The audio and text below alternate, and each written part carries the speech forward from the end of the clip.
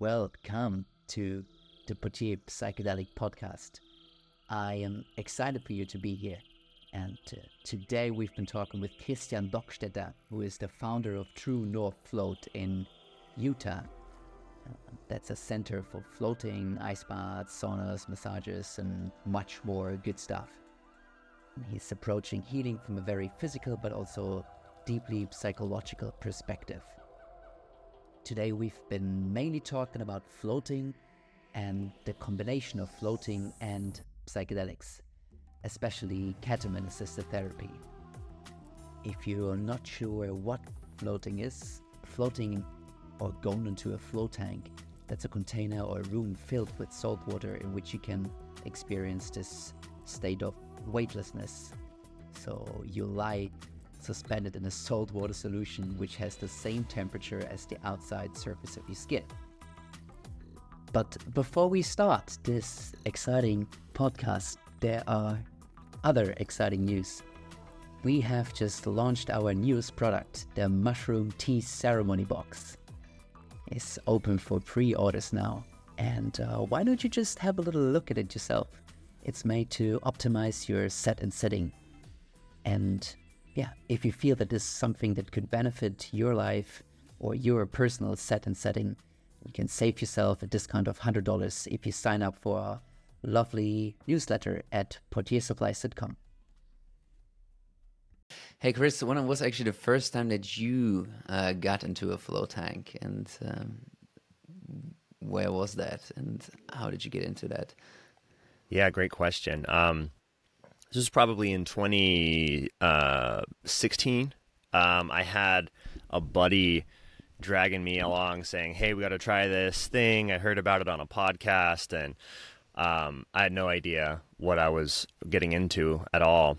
And I went to this place in Las Vegas where I was living at the time called Go Float Yourself, which is kind of a funny. They're not around anymore. I don't know if it's because the names sucked, but it was a little place with some float pods, and I tried it out. I remember thinking that there were a couple of moments that I did find to be quite insightful and interesting, but it didn't stick with me in a way where after that experience I was just sold on floating and I was going to, continue floating and get a membership and eventually open a business that, offers flotation therapy to my community and that kind of thing. Mm-hmm. So that came later. So I guess I can continue the story. Basically, I tried it out, maybe 2 years go by, year and a half, 2 years go by. And then I find the Joe Rogan Experience, sort of like start listening to Joe. And, that was funny because my friend who brought me the first time, he had heard about it from Joe, but like I wasn't, on that thread. And then after listening to Rogan talk about it many more times, I was like, shit, there's something here that I must have missed, So, because he always talks about, in the past at least, when he was in the earlier episodes, he would always talk about, edibles and float tanks. And I was like, shit, maybe I should give this another go. And I was also just learning about breathwork at the time. So basically it's sort of a perfect storm where I was just starting to do breathwork. Nevada had just legalized cannabis, and then I had found Joe Rogan. So it's like, okay, we'll give this another burn. And I went to a float center that was by my new house, so this is a different one called True Rest, and I went in there. True Rest Float Spa, yeah, they're kind of the franchisee version in the float industry. They're the franchise that's kind of got the most locations. And I went and popped an edible, took a cold shower, got in the tank, did about, I don't know, maybe 10 minutes, 3 or 4 rounds, 5 rounds of Wim Hof breath. Right before you went in. As I'm in the tank. So as like laying, yeah, like laying in the float tank. So as the edibles are coming on, I'm doing this breath work. And basically that was the float. That was the experience that changed everything for me. And that made me realize that the float tank's kind of a portal that you can use to kind of go into the inner realm or in the inner landscape, the inner frontier, the terra incognita, the unexplored frontier of the human mind and our consciousness. And so, yeah, after that, I was changed and got a float membership, got a yoga membership, which I hadn't practiced yoga at all. It just, that whole experience sort of gave me this new awareness from the inside out of my body and sort of what I had been missing before, what I had forgotten. And that's yeah, that was in 2018, January 2018. So I've been in it for about 5 years. What kind of membership was that? Like, how regular were you going at that time? I was going twice a month. And I did that, in yoga I was going, about 3 times a week. And then that only lasted, so I was basically within just a few months of doing that. So started in January. By July, I had purchased a one-way flight to Costa Rica, quit my job, and like I had this like sort of new wings in some kind of way, and so I kind of took a break from floating while I was traveling for a little bit, and then I came back for about 2 months because I needed to have a surgery done. I used to have a metal screw in my left hip, like a long, juicy 3-inch, 4-inch screw. And that was put in when I was 12 years old. And it was actually that first float in January that I mentioned, the one with the edibles, that kind of gave me this epiphany where I realized, like, holy shit, I have this metal screw in my body that's been in there for 12 years.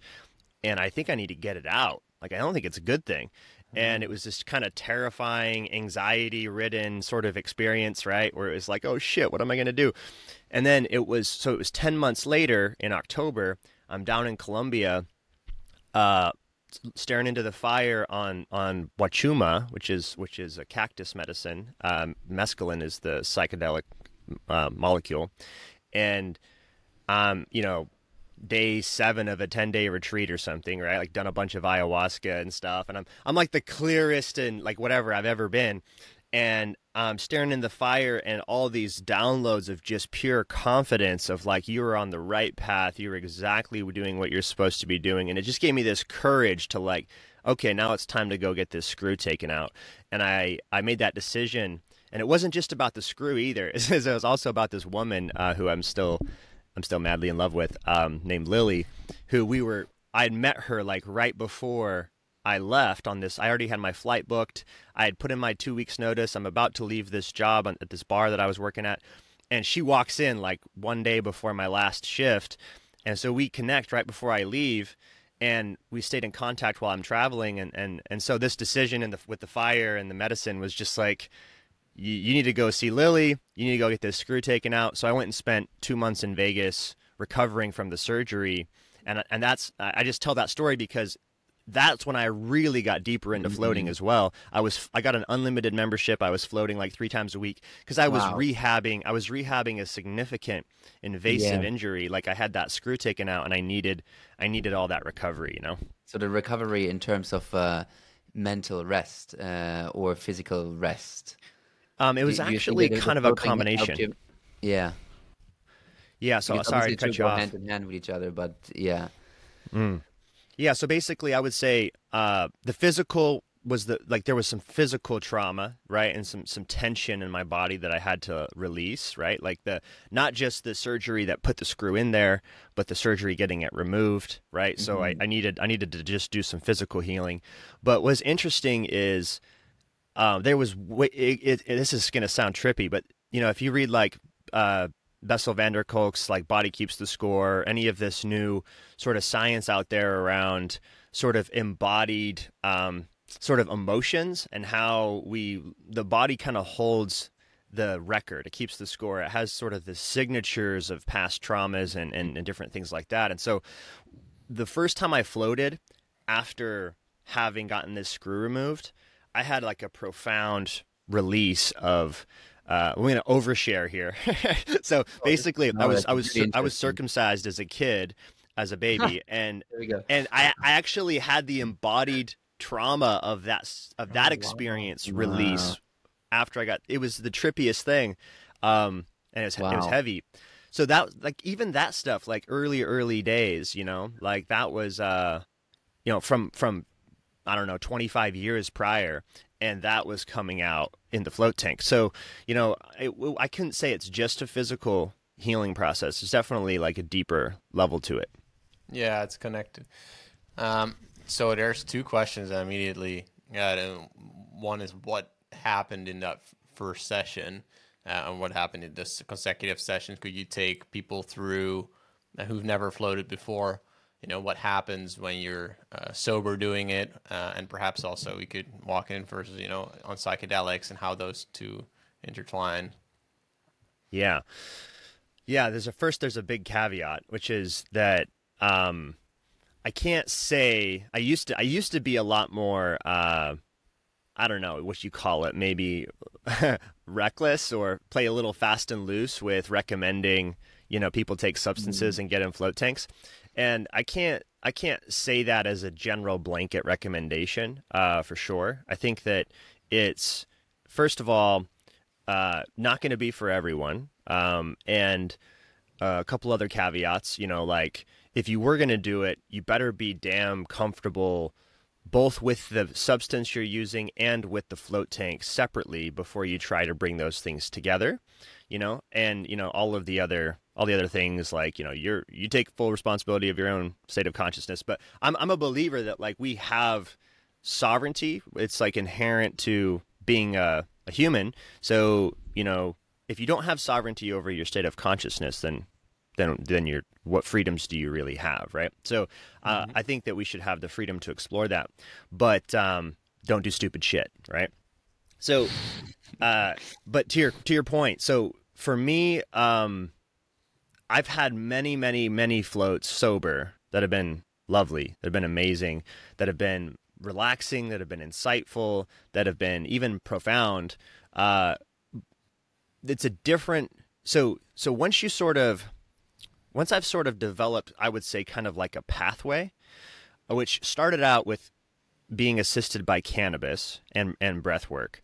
So it was the combination of about 10 milligrams of edibles with the Wim Hof breathing that I would do, and sort of what it would do is, like, I would go through that kind of ramping up part of the float at the beginning with the breath work, and as cannabis is coming on, and then I would kind of find myself in this different sort of consciousness, or different sort of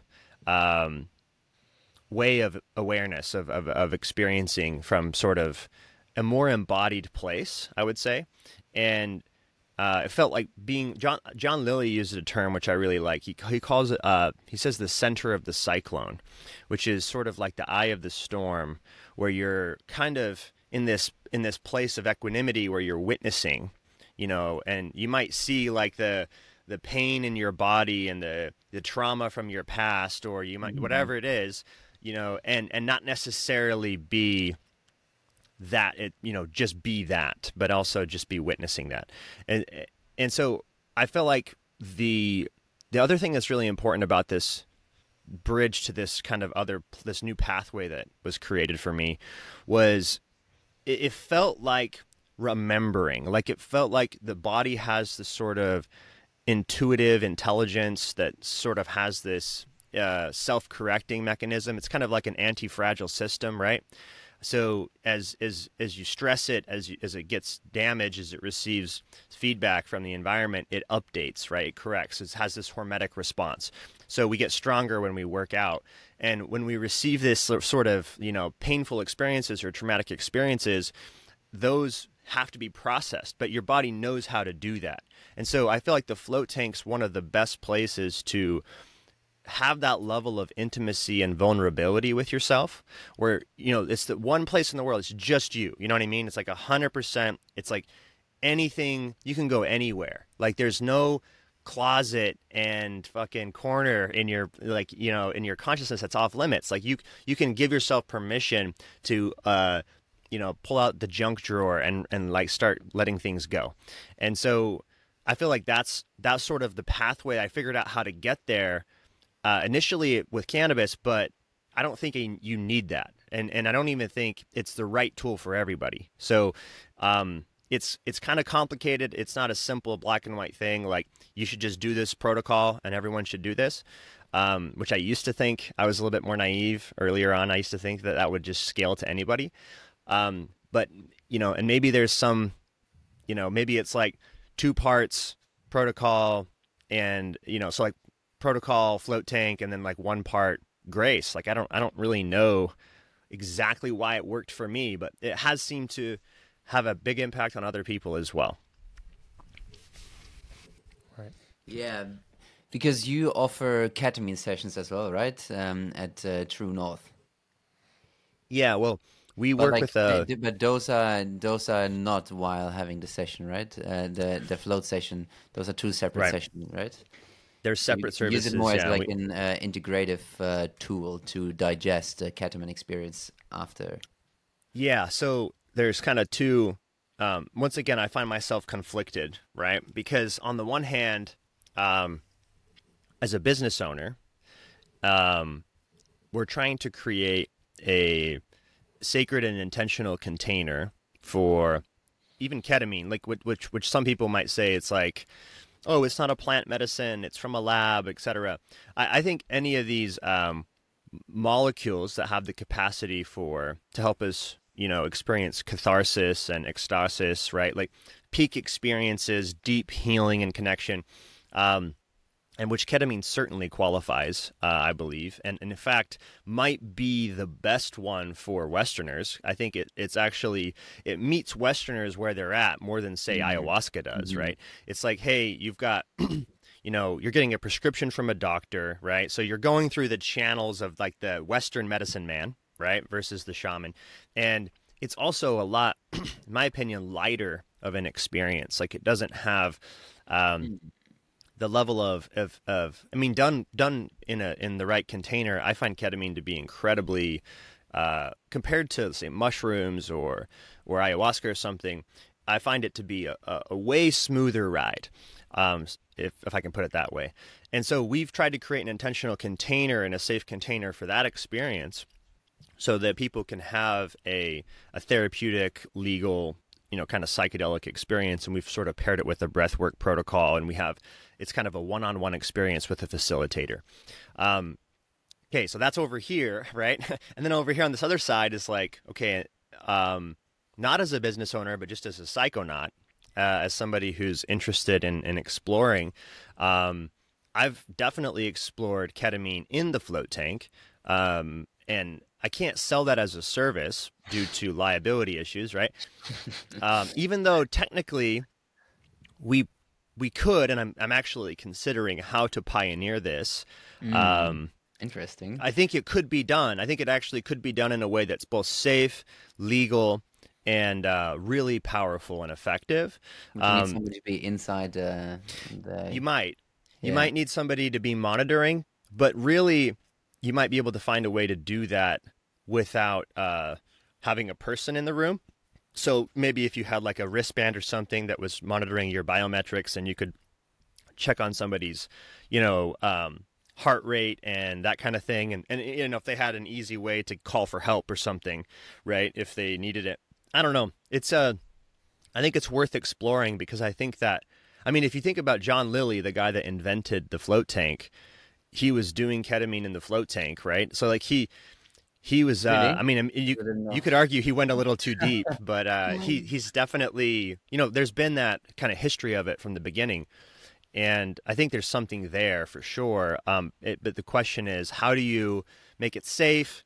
How do you make it intentional? And how do you create the right kind of integration so that people don't just keep, hitting the pleasure buttons or going back to the wishing well, trying to just like get that, next hit? Yeah. That was, I had my first float tank experience about 2 weeks ago. And when I was in there, I felt like I was on ketamine. It really felt like a ketamine experience to me. And I was like, after I was contemplating, like, how deep into relaxation could you potentially go with the help of ketamine inside a float tank? And yeah. I'm also, I can answer that a little bit. Explore the void, like to new degrees. Yeah, I'm very curious about like what is. A lot of people have experience with ketamine, some have with floating, but both. Like yeah, what's the added bonus here? Yeah.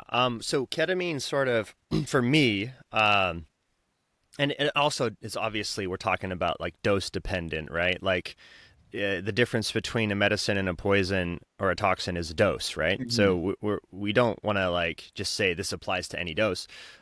For me, taking like 1 to 200 to max 300 milligrams of oral ketamine, which is going to be way less bioavailable. So we're talking about like a liftoff dose, but not like a crazy dissociative type of experience where, and once again, I can't even say that that's the case for everyone because everyone's physiology is different. But for me, that's the dose that I feel like I'm in the experience, but I haven't lost total motor function of my body. I'm not in the K-hole. I'm not completely gone. Do you see what I mean?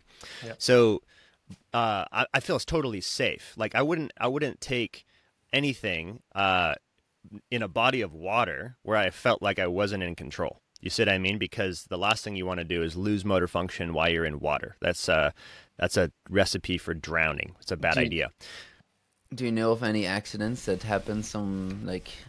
Are you aware of any complications that happened? There are some deaths that have happened in float tanks that were associated with drugs, ketamine, but I don't think they were actually because somebody like went face down in the water and drowned.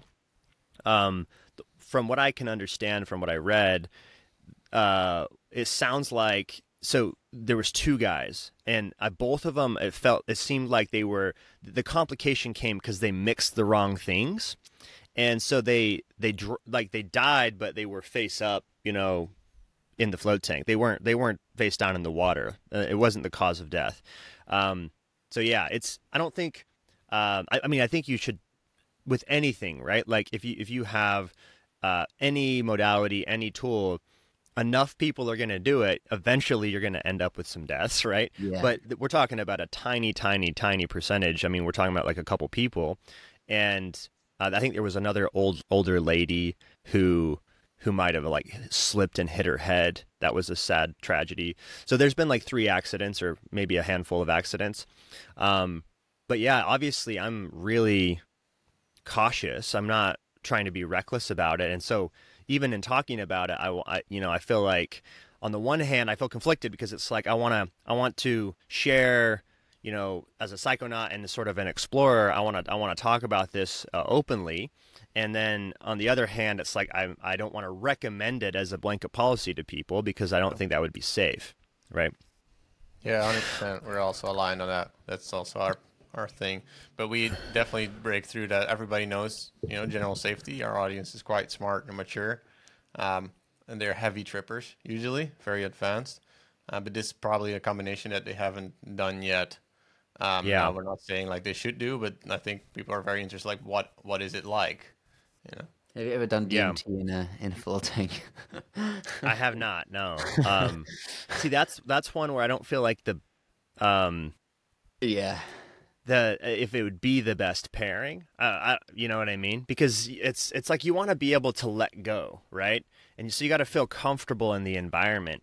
Yeah. And I've just never really even had and I have access to DMT. I just haven't had the desire to go in the tank with it. You know what I mean? And honestly, like I find generally that you don't need a lot. So like if anyone's wondering like how do I want to explore this, what do I do? Start low. Like start with nothing. Go float sober. Make sure you floated and you understand that environment and that you're comfortable in the environment. And honestly too, like this is a delicate one because you really need to be in the right kind of place. Like so I went and literally built the right space for me, right? Like we opened a wellness business with really beautiful float rooms that I can go in when we're closed and I can have access to a beautiful space and not have to worry about pissing off the staff because I'm in there for 3 hours. You know what I mean? Like I can just make it, the container suit what I need it to be. And So yeah, the more complicated dynamics when you're like just buying a float at a space, right? Yeah. And then you're not supposed to be on anything, and you are, and there's sort of like this tension there and this paranoia, like that kind of stuff. So it's not optimal. So ideally, you'd have a good relationship with, say, the float center owner or something like that, and you could, have an honest conversation about what you're doing in a way that's like more intentional, and you just create the right container for it, right? I think the container is really important. But you asked a question earlier about what is the reason to do that? What is it like putting those two things together? And ketamine, as you probably already know, like you've experienced it, is a very voidy type of a molecule. It feels like the float tank just allows you to just fall into it even more in that sense. And so like one example of this would be like getting to this kind of center point of stillness where, just the time in between breaths, like when you're not breathing, feels like a vast expanse of like emptiness. You know what I mean? Where Beautiful. you're just in like this total void of everything, like no thoughts, nothing. It's just void. And there's something about that that's incredibly blissful. Just like the peace of that, of just, and then I think we have like this kind of pathological fear of death and this fear of not existing or no thing. And when you experience that and it's blissful and you're like, wow, it's kind of empowering, like if the lights go off and if everything stops, who's to say that's like a terrifying or a bad thing, And what is that attributed to? Because in the easiest sense, your sensories are deprived. But could you tell a little bit more about the cause and effect? Yeah. So you mean with the floating mechanism or with ketamine? Yeah, with the floating mechanism. Yeah. So I wouldn't call it sensory deprivation, actually. I'm trying to rebrand that as much as possible. Okay. And I think that, that's been first voiced by, what's his name? Michael, somebody who wrote the book on floating. And the reason I wouldn't call it deprivation is because you still have sensory awareness, and it's not like you lose your ability to sense. You actually get more attuned. So if anything, it's sensory attenuation, where you actually feel deeper on a more embodied level.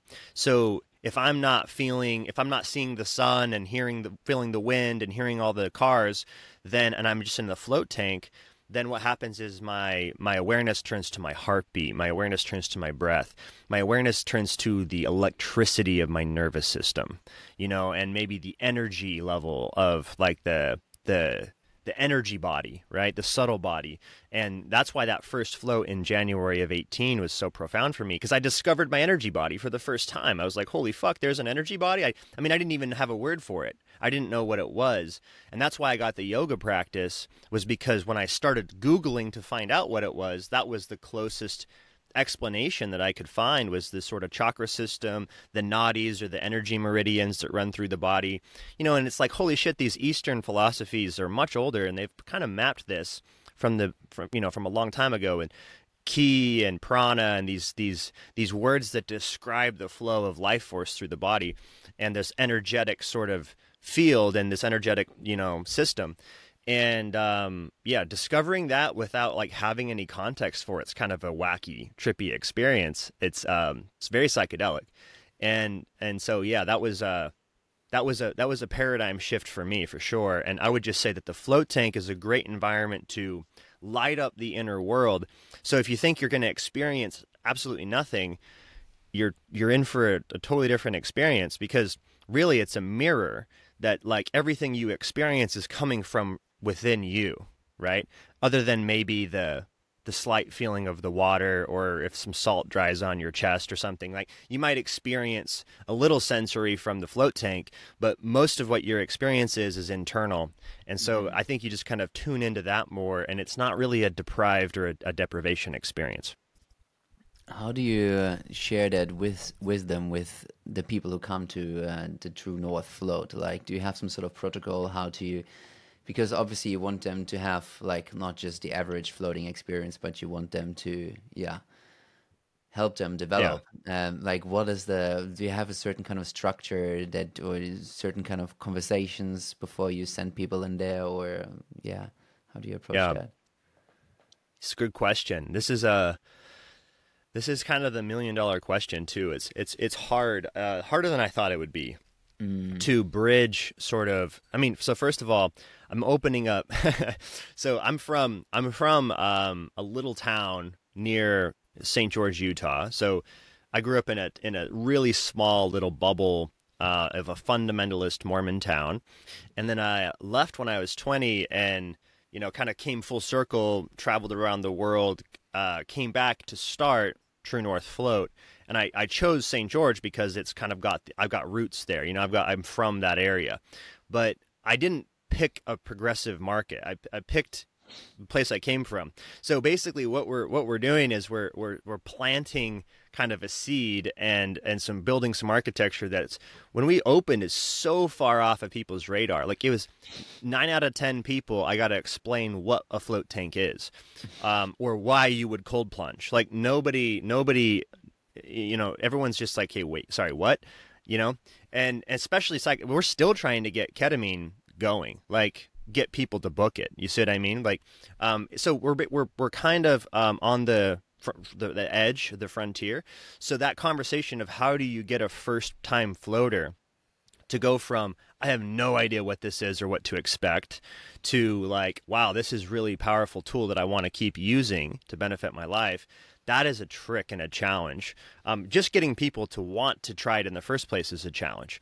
So, because you got to do a lot of education. So I don't think we've nailed that process of like, having a super high percentage of people who come in for a first time experience and who walk away, with a membership. Like, we're still trying to dial that in.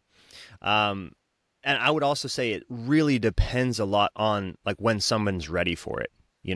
Like, as soon as you're on that part of your journey in your life where you're ready for something different, and you're curious about like what are the other possibilities, and you want to get out of the, say, monotonous sort of cycles of just like work during the week and grind so that you can drink and watch football on the weekend, and then you can sort of like repeat the cycle and start over on Monday with your nicotine and your caffeine and do the whole thing over again. So like, if you want to kind of get off the hamster wheel, floating is an amazing way to interrupt that, and just put everything on pause and stop get you out of the river, the torrent, the momentum of the society and the culture and the ideological thinking and the politics and all the bullshit, and just get away from all that noise and interrupt it. As you guys know, psychedelics do that as well, but floating is a great non-pharmacological intervention that can also be a little bit more sustainable, right? Like, if I floated every week, I can get that reset regularly without necessarily having to ingest a molecule. Yeah, I can totally see that. How was it for you, your first time, Sebastian? I mean, I was very tired that day, so I arrived at the floating center, and I really slept bad the night before, so I went in there like really tired. But for me, the great experience was just to like ease in with this tiredness. I don't know. I really had this like fantastic experience of just like accepting that I'm tired and letting go of like my identification with being tired. I don't know. That was sort of like one of my key realizations, that I don't have to, just every experience is great. And I just had my experience, like the physical experience of, what it feels like to be in this tank. I experienced it so consciously that I just became friends with whatever I felt like, and I was seeing my mind like really disconnected from my body as well. That was like another thing which was really interesting. I was really like, I really stepped into some observer role of how my mind functions, and I kind of saw it from like really far away, and it just made me feel incredibly relaxed and content and accepting of whatever is going on in this moment. And like, it happened so quickly. I wasn't there for an hour, and it just I couldn't believe that the time was gone. It was, yeah, a fantastic experience. How long do you usually send people? Like, what's like, is like an hour like a standard I'm time to glad you be in asked it? that. We used to. So we started out with 60-minute floats, which Yeah. so the sort of the different in the industry, you'll see either 60 or 90, or you'll see both, right? Those are the sort of it's either an hour, it's an hour and a half, or it's some combination of both. We started out with 60-minute floats, and after running those for a year, we our number one feedback was kind of what you just said about it ending really quickly, and people like right as you start to get to this deeper state, you've kind of you've kind of let the weight go and you've sort of dropped in, and then the float sort of comes to an end. And so we decided to take the advice of our friends at Float On in Portland and switch to 90 minutes floats, which they run exclusively 90-minute floats. And at first, that seems like a big commitment and a big leap up, but I think it's important that because you can always get out early, right? Like if you feel satisfied and you're like, I had a great float and now I'm alert and I'm energized and I'm ready to get out of here, and I get out at 60 minutes or I get out at 75 minutes or whatever, there's nothing wrong with that. And there's been several floats where I've kind of decided to get out early,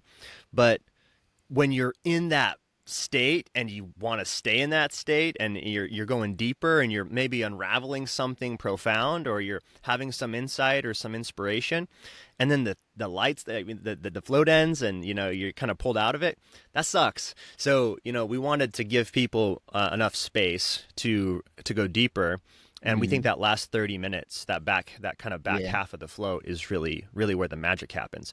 So I would say changing to 90 minutes. Yeah. And then also really encouraging new people, first timers, to float 3 times at least. So we give people a 3-pack first time floater package of 3 floats, and we really encourage that they go the distance to float number 3, and to the point where we're like, hey, if you float all 3 times and you're like, this sucks, I want my money back, we'll totally just give you your money back. Right. Nobody's going to say that if they float 3 times. You know what I mean? Because if you think about it, we come in with these like kind of caked, hardened exterior shells. If you think about how much stimulation there is in the world, how much craziness is going on right now, you kind of have to develop some layer of like a thickness to it, like a thick skin. And so to go into the opposite of that experience where it's like, not only are you not blocking out the noise, but like now all of a sudden everything is sort of heightened, like your inner experience is heightened. And that can be, if someone's dealing with a lot of anxiety, the idea of just going and being alone with themselves for 90 minutes sounds kind of terrifying. Yeah. So what we did is and I recommend anybody who's looking into creating a float business, you definitely want to create an environment that's not scary, that's not intimidating. So you want to create either open style float rooms or big spacious float cabins. Like ours are 6 feet by 8 feet by 8 feet. So That means you're not they're in a chambers. chamber that's being closed, but just like a room that has like a Yeah, exactly. a bath. You don't want a little pod. Pods are claustrophobia inducing for some people. I mean, and some float enthusiasts prefer the pods, which is fine. So if you want to have a combination of both or whatever, but we found that like number one is like you want to show people this is not a scary place. You can have control of the lights. We even have underwater headphones that people can listen to tracks, guided meditations, breath work, right. and that kind of helps people ease into their float journey and go through that kind of initial learning curve where they're dealing with how to be in this inner space that might have a bunch of unresolved, stress and emotion and anxiety, and you kind of have to process it. And especially when you're processing like real trauma, it can be intense. And so you want to give people like the right space and the container that they feel safe to go through all that, What's the longest you've ever been in a float tank? Probably 5 or 6 hours. Wow, in one go. But honestly, I don't. I've only done that once, and for me, like 3 hours seems to be kind of the sweet spot if I want to go for a long float. Like, so I won't float longer than 90 minutes if I'm sober. Like, if I'm sober, 90 minutes is perfect. if I'm doing a visionary float, is sort of what I call them. With a visionary float, I'll go 3 hours and then sometimes longer. 1 second. The camera is off.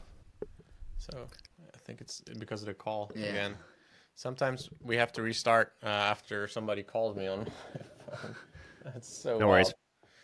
Wow, 3 hours seems like an incredible time to be in a float tank. I can only imagine like where you go. So visionary, you mean like on some sort of substances, yeah. So typically, mushrooms? yeah, like I said, I would start low, but you don't need a lot. Like even just a half a gram, to a gram of psilocybin, or of psilocybin mushrooms, not just pure psilocybin. That'd be crazy. But like just a gram or half a gram, it's enough to really like enhance the experience and take you in on it. For me at least, and I'm pretty sensitive to mushrooms, but it takes me into a visionary sort of journey. But I'm not so blasted that I can't handle myself. I'm in total control. Yeah. Right. So you can. I really like the idea of using the float tank as a place to sort of enhance those lower dose journeys. And then if I'm going to go into a high dose journey, like a heroic dose, I want to be outside of the float tank. I want to be, I'm going to be on my bed with a blindfold or something like that. And just helping after the session. Perhaps. Yeah, I don't think doing a bunch, like a high dose of psychedelics in the tank's a great idea unless you're going to be like supervised or something like that, I found it to be very visual already just sober. I felt I had a lot of visuals already, like open eye visuals. Yeah. After just 1 hour, I started to see like blue jellyfishes, and I don't know, it was kind of cool. visual already. Have you guys ever explored the combination of cannabis and ketamine? Yeah, I truly enjoy that, to be honest. You yeah, that, I guess. I have not. No, not really. So I agree. I find that to be some of my favorite, most insightful, and most inspiring sessions that I've experienced with any visionary molecules. That combination feels like it just goes together, like almost like a puzzle piece fitting together. Yeah. And that in the float tank is incredibly profound. So that's I would say my sort of go-to sort of protocol, visionary protocol, and it would start with first creating the intentional container, and everyone's going to have to do this in their own way and what feels good to you and what you have available to you. For me, I have a float center available to me, so it's easy for me to go in on a day we're closed and the space is locked up, and I can, light my incense, and I can, create the whole ceremonial intentional container and journal and use the tarot and do whatever else I want to do to set myself up for a good experience. And then I'll take about 10 milligrams of oral cannabis, and then about 30 minutes later, so I use that 30 minutes to create my setup and my intentions going in, and then about 30 minutes after taking the cannabis, I'll take the oral ketamine lozenges, which I would recommend you have a prescription. So I wouldn't do any of this stuff illegally. What's crazy is you can do all of this legally. Like you can take legal cannabis, legal ketamine, in the States. And there's depending on where you are, and if you have a prescription for it, you totally can. Which I totally recommend you do it through the proper channels, and you make sure it's it's all kosher and safe. And once again, don't do it like all this at once. Like experience the stuff out of the float tank first, and experience the float tank many times first before you blend things together. But that's kind of the protocols. As I'm kind of getting into the float, I've taken the cannabis 30 minutes ago. I take the oral ketamine as I go into the float tank, and I go in for 3 hours, and that's to me where I get some access to some really profound kind of novel information, which has, if you can integrate it, and this is the trick, like ketamine's tricksy, and you see people kind of fall into these I mean, with any psychedelics too, it can be tricky where people fall into sort of delusions of grandeur and even mania if you keep going back. And so I think Jamie Wheel, I don't know if he's on your guys' radar, but what he's doing with Flow Genome Project, and he wrote a book called Recapture the Rapture. He's a really got some good wisdom with this, and he has this practice called hedonic calendaring, where you kind of calendar in and schedule in your peak states for, say, the year.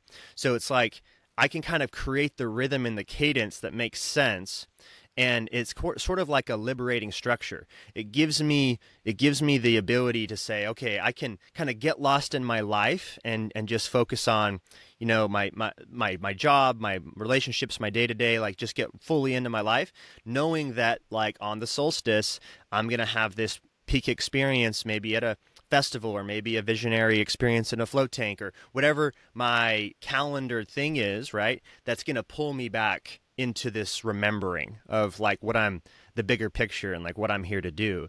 And, you know, you can set these up on like a lunar cycle or whatever rhythm sort of feels right. But for me, I found that like I need that structure, because it's tempting to want to just go back to the wishing well, especially when you own a float center, right? And it's like, oh, I can go do ketamine floats as much as I want, right?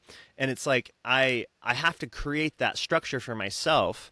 So for me, I'm looking at it right now more as like a quarterly practice, something like that, where it's like a solstice equinox type reset that gives me a wider lens perspective on my reality. Yeah. But then you have like an ongoing breathwork practice, or yeah. So the whole idea with hedonic calendaring is you take sort of the lower effort, lower risk, but also kind of lower reward practices, and those go into daily or weekly practices, right? So that would be your breath work, your cold plunging, your yoga, you know, all of those good things that feel like they should be done pretty often, right?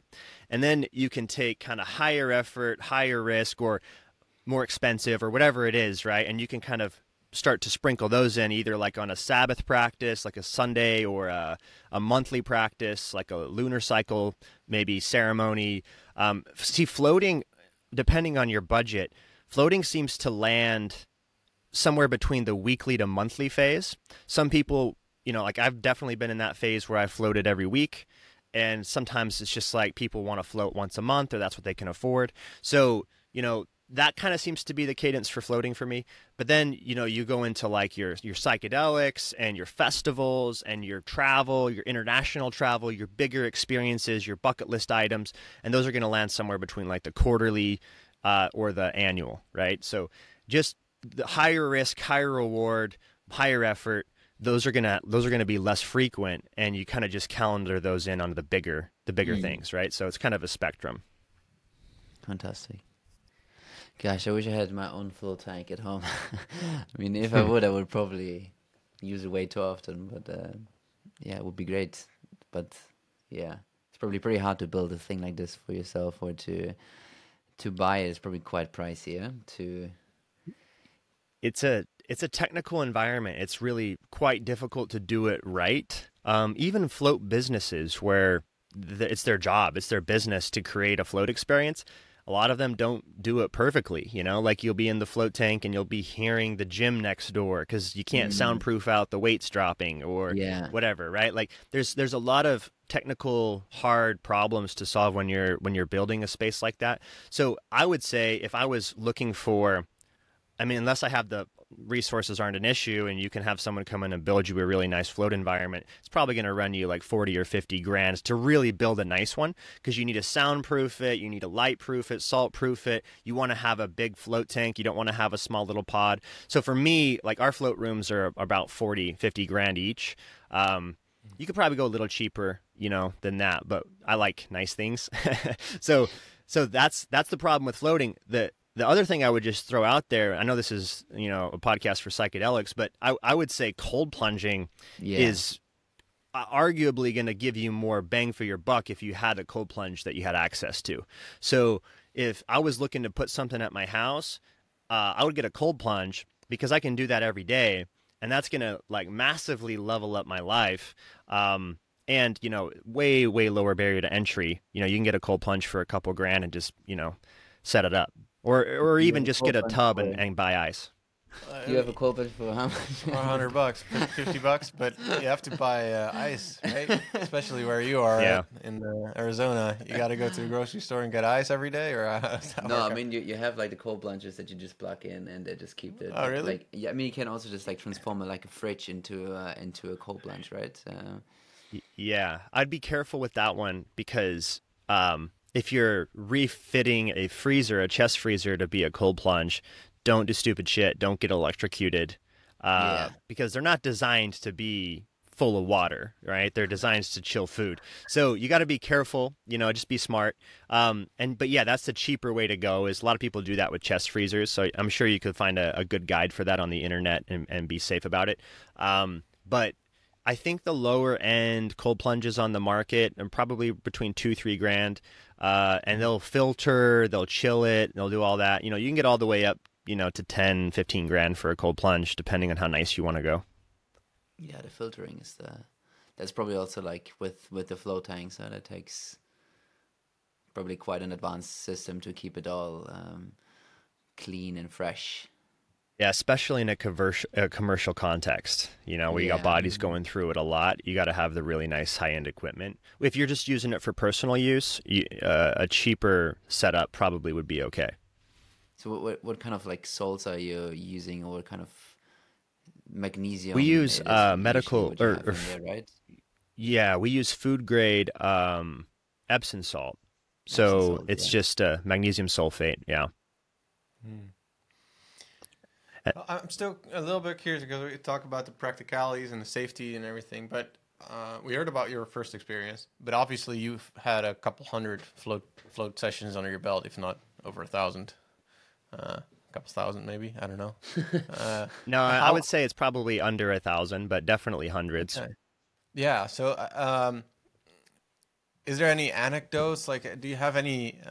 You step in the tank, you prep with either medicine or without. Are there any experience that really stick out other than the physical one, where you had to take out the bolt, or where people enter this deep relaxation from society? Is there anything else that really sticks out for you? For sure. I mean, I could go all day on anecdotes of powerful float insights or downloads that I've come out with, including coming out and writing poetry. You know, it just depends, right? Like, I guess I'll just try to think of like a relevant one. So, more recently, where I've been at with it, right? Right now, I'm in the process. So, True North for me started out in a float tank in 2018. The idea came in as like, oh, well, you know, I'm a kid that just lost his sort of tribe and community and whole sort of founding or foundational philosophy on life, because I grew up in a Mormon cult, like a fundamentalist little community. And so leaving that, I was sort of starting over. And then, you know, coming into the workplace and capitalism and sort of America, just chasing money for 5 years and doing that whole thing and partying a lot in Vegas. And that's where I lived. Like, realizing that that's not really the meaningful life that I'm trying to live. And so I'm really just like at this phase in my life looking for answers, right? And so I get this idea in the float tank. I need to find true north. Like I need to go on a journey or to try to reorient myself and sort of discover where to go from here. And so I used that metaphor of true north and started a blog and, you know, took off to South America, like I said, started traveling and started exploring these different modalities of wellness and healing and practices and medicines. And then circling back to Utah to build the wellness center. And that's when True North Project sort of evolved into a podcast versus the blog, because I found that was a little more natural medium for me. And it allowed me to connect with others like this, which I really enjoy. And so now that podcast has given me it's sort of gone on its own journey and it's sort of evolved more, right? It started out just primarily being around wellness stuff because that's what I was into. That's what I was focusing on. But now it's really expanded a lot more than that. And so to bring this back to your question, my floats recently have been a lot more zoomed out, thinking about more the general fate of humanity and the coordination failure that Allen Ginsberg calls Moloch. It's like the multipolar trap. It's the race to the bottom. It's the tragedy of the commons, right? It's the arms race. It's the reason that we have nuclear proliferation and tension between, Russia and the West and whatnot. And so, like, I'll have a ketamine float where I experience the nuclear winter that's coming if we fuck this up. You see what I mean? Like, actually feeling that reality of, like, the interdimensional possibility space of, like, holy shit, we really could take this off the rails and destroy life on this planet. And feeling the cry from our ancestors and our future descendants, begging us to figure this one out and to not drop the ball on this one, So, like, that's a powerful, almost like sacred responsibility that we're holding, right? And to feel that viscerally in a float vision where, like, you see ancestors coming to you, like, no, will you take this responsibility on, right? Like, will you consciously do something about this, right? Then you come out of that float, you're like, fuck, I was just trying to, like, start a wellness business. And now I'm thinking about, like, Moloch and nuclear proliferation and the tragedy of the commons and all this kind of stuff. And AI is just ratcheting that up even more. So, that's sort of shifted my whole trajectory. And I'm interested in trying to figure out how to solve this coordination failure so that we can make effective collective choices and start sort of orient towards a more protopian and beautiful world that we can kind of all collectively imagine and manifest together. So that's sort of one example of how floating recently has shifted my perspective and my trajectory.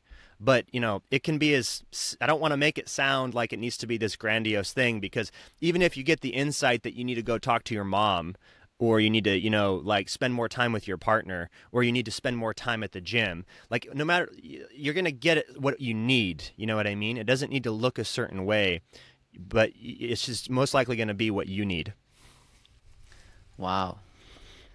Where do you see the future of True North in a world that's, like you already touched upon, is continuously being more immersed into the powers of AI and virtual reality? What role will your wellness center, or I don't know if you're planning to build other wellness centers, or what role will that play in the lives of people in, like, a future that's going to be completely different from what we have right now? Yeah, that's the $1 million question, right? Like, what do you even build, given that, how uncertain, what we're going into this next chapter of the Anthropocene, with, like, the machine world that's being born and all of that. And this is a really hard design problem, right? Like, really, I think it's important to map the problem space as effectively as possible and do some sense making as what do we actually need, what should we build collectively? And so for me, like, I've pointed to it already, but to me, the sort of meta problem that translates to everywhere, and that if we could solve this problem would then allow us to solve all the other wicked problems that we face, including climate change and all of our inequality and sort of these other tragedies of the commons. Like, the problem that we need to solve, I think, first is, how do you do effective, group coordination? How do we get to a place where, kind of like how we had when we were at the Dunbar level of hunter-gatherer society, you had coherence at the level of the tribe, right? At the level of the, and back then it was limited by who you can actually know relationally. Like, I can only know so many people, so that was sort of the hard limit on how big a tribe can get. And as soon as it gets beyond who I can know, then we break into multiple groups. But we got to this new game where it's like, now we're doing global shit, right? Like, there's a globalization and an interconnected world, and global economic, political, social, everything, and the internet and AI and all the rest. So how do we figure out how to coordinate in this space? Because it's actually critical, and if we don't coordinate, we don't figure this out, then we're on a race to the bottom currently. Well, that's the kind of hard pill to swallow. And so I'm trying to figure out with True North, how to actually put this into practice with a actual like test case, like an actual use case and an example. So my goal is to, yes, continue expanding what I would call transformational wellness architecture, where you can kind of create the eudaimonia center, or the physical spaces where humans can come in where they're at, and it'll meet them where they're at with their trauma, with their distractedness and their anxiety and everything else, their disconnection, their suicidal ideation, all the rest, the shit that we're dealing with, and meet those people and help them orient in a new way. In other words, help them find their true north and go on a healing journey and a self-discovery journey and a transformational journey that ultimately culminates in them becoming a live player, somebody who's consciously engaged with their reality as the self-authoring creator of it, instead of as a victim who's responding to the sort of circumstances that they were started in. And so, live players playing an infinite game, as James Carse would say, not the finite game of I win at the cost of you losing, but the infinite game of like, the point is to play, and let's bring people into the playing of a better game. So that's kind of the jam with the architecture that we're trying to build. And on the level of the social level of this architecture, I'm trying to create a bridge where we go from like me as a business owner to us as a collective, right? A cooperative collective of sovereign creatives, right? That's sort of the vision. And so there's a lot of kind of exploring and sense making and problem solving to do to make that happen in a way that doesn't, go off the rails or turn into some sort of culty cold or something like that, So there's some treacherous terrain, I think, that we got to figure out how to navigate. But the goal would be to have, these collectives that we can sort of create a blueprint where we can go start this wellness architecture and create these collectives and start localizing the initiative, localizing the wave of transformation. And so it's built around your community. It's not some ephemeral, internet thing. It's like, no, you go into your community wellness center and you reconnect with other human beings. Yeah, it's a very powerful goal, and it's for me, it's kind of magical because you guys reached out of the blue for us. We're just a company based in Amsterdam, and suddenly you get an email from people in the desert in Nevada. But Utah. it's cool. Sorry, Utah. It's so cool to see. For us, it's also like we're just building a box or boxes and these kits. But it's about empowerment, right? And about having people. For us, it's not necessarily healing, but I think it's a beautiful thing that it starts with a floating center or it starts with a box, but we're working on bigger things, and that's how we have some kind of shared commitment or shared passion. I think it's really incredible that somehow already this community is kind of connecting then, from the desert of Utah to here in Amsterdam. Yeah, I really see your mission thrive already. What I do see is like sometimes with my psychedelics, I see people go very far and deep into the cosmos, and they kind of let go of the reality. Is that something that you fear as well with floating? Yeah, so I kind of pointed to this before when I was saying like the hedonic calendaring, right? And not just, being in this loop of always trying to hit the pleasure buttons or the novelty buttons and always going back to the wishing well, right? Where, I'll just go, consult the Galactic Federation or something, right? Like I end up in this sort of like loop or this rabbit hole where I fall down into where I'm not part of shared reality anymore. You know what I mean? Like I lose my grounding in shared reality. And then that can kind of lead to really narcissistic or kind of mania type behavior where, you're the one who has like the secret sauce for the world. And, you're kind of in this tier all by yourself. So you got to be really cautious. And I think as this psychedelic renaissance is unraveling, we got to be really conscious about how we create the cultural container for these molecules. Because, if if you look at like the Eleusinian mysteries and these sort of mystery traditions of the past, these were very sacred containers where it was actually like punishable by death to take the kukion outside of the tradition. You know what I mean? Like it was revered and protected, and it was like high consequence to go messing around. So I think, you know, we got to figure that one out. And I would say, yes, 100%. I would be concerned about people using the float tank as their escape from reality. I think it's important that we have these sort of, we punctuate our lives with these periods of introspection and yin and relaxation and presence, right? But not get lost in like the sauce where hey, I want to just keep going back to either the float tank or my meditation practice, my cushion, or, you know, psychedelics or whatever to kind of escape from my reality. I want to use it in a way that empowers me to actually create my reality in the way that, you know, that I desire. And I think on that note, there's a sort of project we got to do, which is the decriminalization of desire, because I think we live in a world where it's like, you know, the idea of desire is kind of, you know, I grew up very religious, so it's kind of like a swear word in a way. And if you and I've done this, you know, luckily I found floating because it's helped me tune into my more authentic self, which is to then help me clarify what I desire, you know. And if you feel into what is it you actually want, right? Do you want to just go and like hit all the pleasure buttons and be a lizard brain fuck monkey, as Jamie Will would say, right? Like, I think we go through maybe a phase where it's like, you know, we're in our early 20s and we're crushing beer bongs and we're doing the thing, and it's like, yeah, maybe that lasts for a little while, but ultimately that's not, you know, I don't think what anyone really desires as a permanent state. And so being able to clarify your desire and not be in shame about having desire, but actually using desire as the sort of cosmic creative force of life, like the erotic sort of sexual energy of the universe that's driving and animating life. And, you know, it's the reason that, you know, we do anything. So like, you might as well do what you fully desire.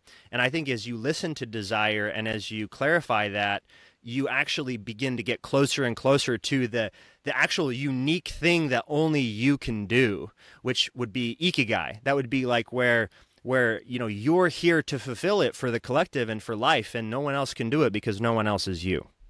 Mm-hmm. That's beautiful. Yeah, that's powerful. And I hope people get closer to that, you know, using their prana or their life force for beautiful things, because that's initially what we all want, right? Yeah. Yeah. Beautiful, guys. Well, I feel Great. like that's a good spot to wrap it. Yeah. I guess so too. There was a wonderful conversation, and yeah, I feel a lot more enlightened on floating. Thanks so much for listening, guys. If you enjoyed this episode, please like and subscribe. And if you are curious about a new mushroom ceremony box, head to portiersupplies.com and save yourself a sweet little discount. Much love.